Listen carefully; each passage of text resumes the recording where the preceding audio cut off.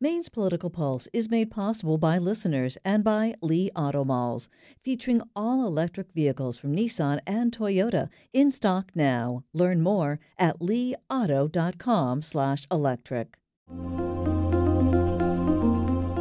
You're listening to Maine's Political Pulse. I'm Robbie Feinberg. I'm joined by Maine Public's chief political correspondent, Steve Missler. This is the second in a series of weekly programs where we'll be taking you in-depth into the 8 referenda on Maine's ballots for this fall's election. Today we're going to analyze question 2. This is asking voters, quote, do you want to ban foreign governments and entities that they own, control, or influence from making campaign contributions or financing communications for or against candidates or ballot questions? Steve Missler, you are here to explain exactly what that question means and to give us some background on this measure. So to start, where did this measure come from? So, Robbie, question 2 is a direct outgrowth of the debate over the Central Maine Power Corridor project in western Maine, and specifically attempts to scuttle that project at the ballot box.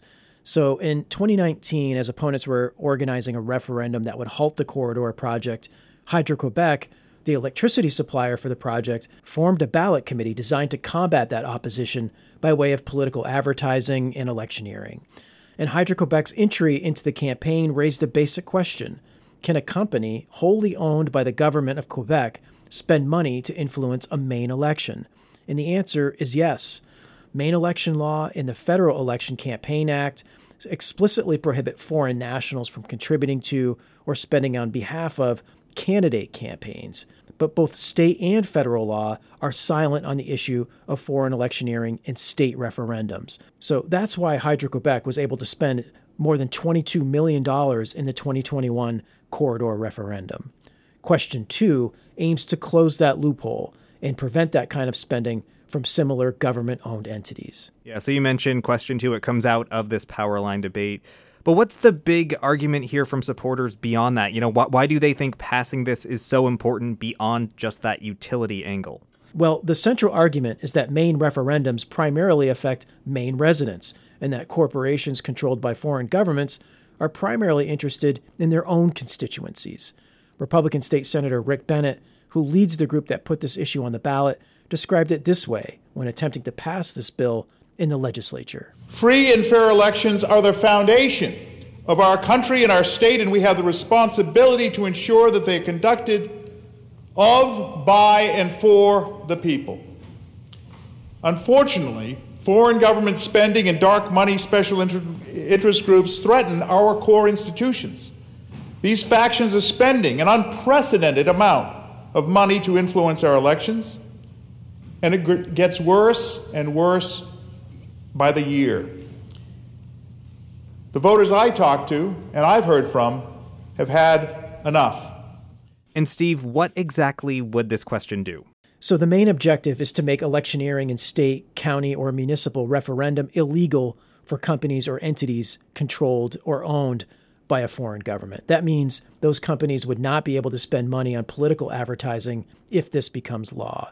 Question 2 also requires the 4 members of Maine's congressional delegation to sponsor or co-sponsor a so-called anti-corruption resolution in Congress.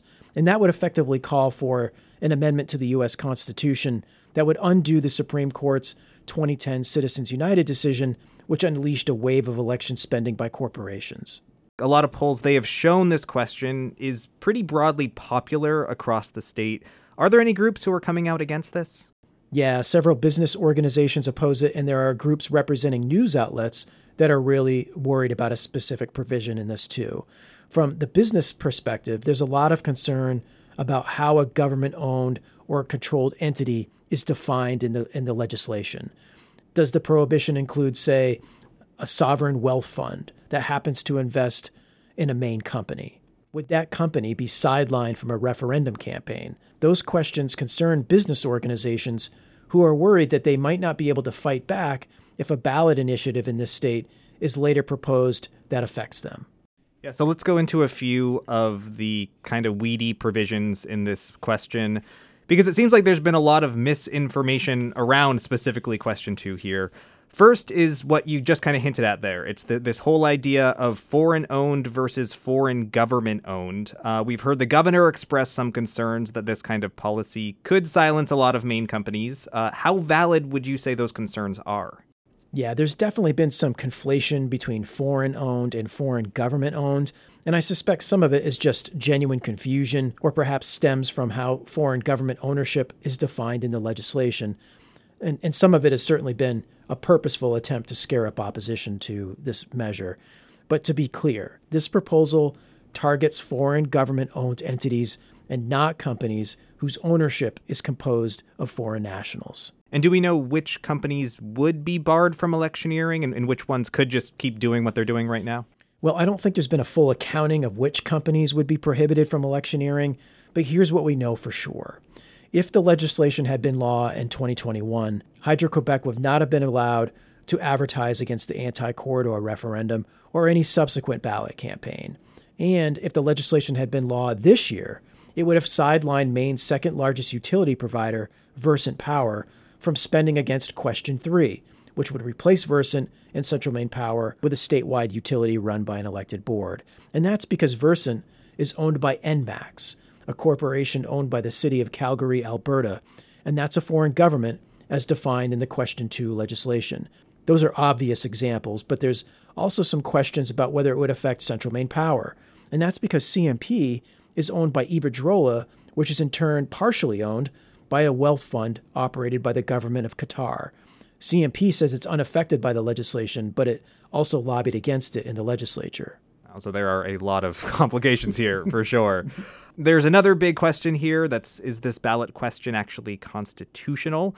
Some opponents are claiming that parts of this question might violate the state's constitution. What parts of this measure are they concerned about here? Well, there's definitely a spirited debate about that, Robbie, and it mostly centers on political speech and who has a right to it. I mean, the Supreme Court has argued that corporations are effectively people and that they have the same rights to political speech as living, breathing human beings. That's why we have Citizens United, which unleashed the corporate election spending we have today. The question is whether those same rights extend to corporations owned by foreign governments.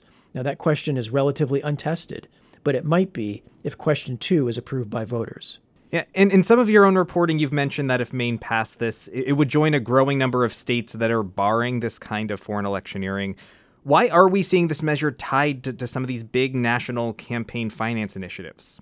Well, there's a direct tie between legislation like this and groups that oppose the Citizens United ruling, specifically because it takes a bite out of the election spending unleashed by Citizens United, while also containing a provision that aims to reverse that ruling completely.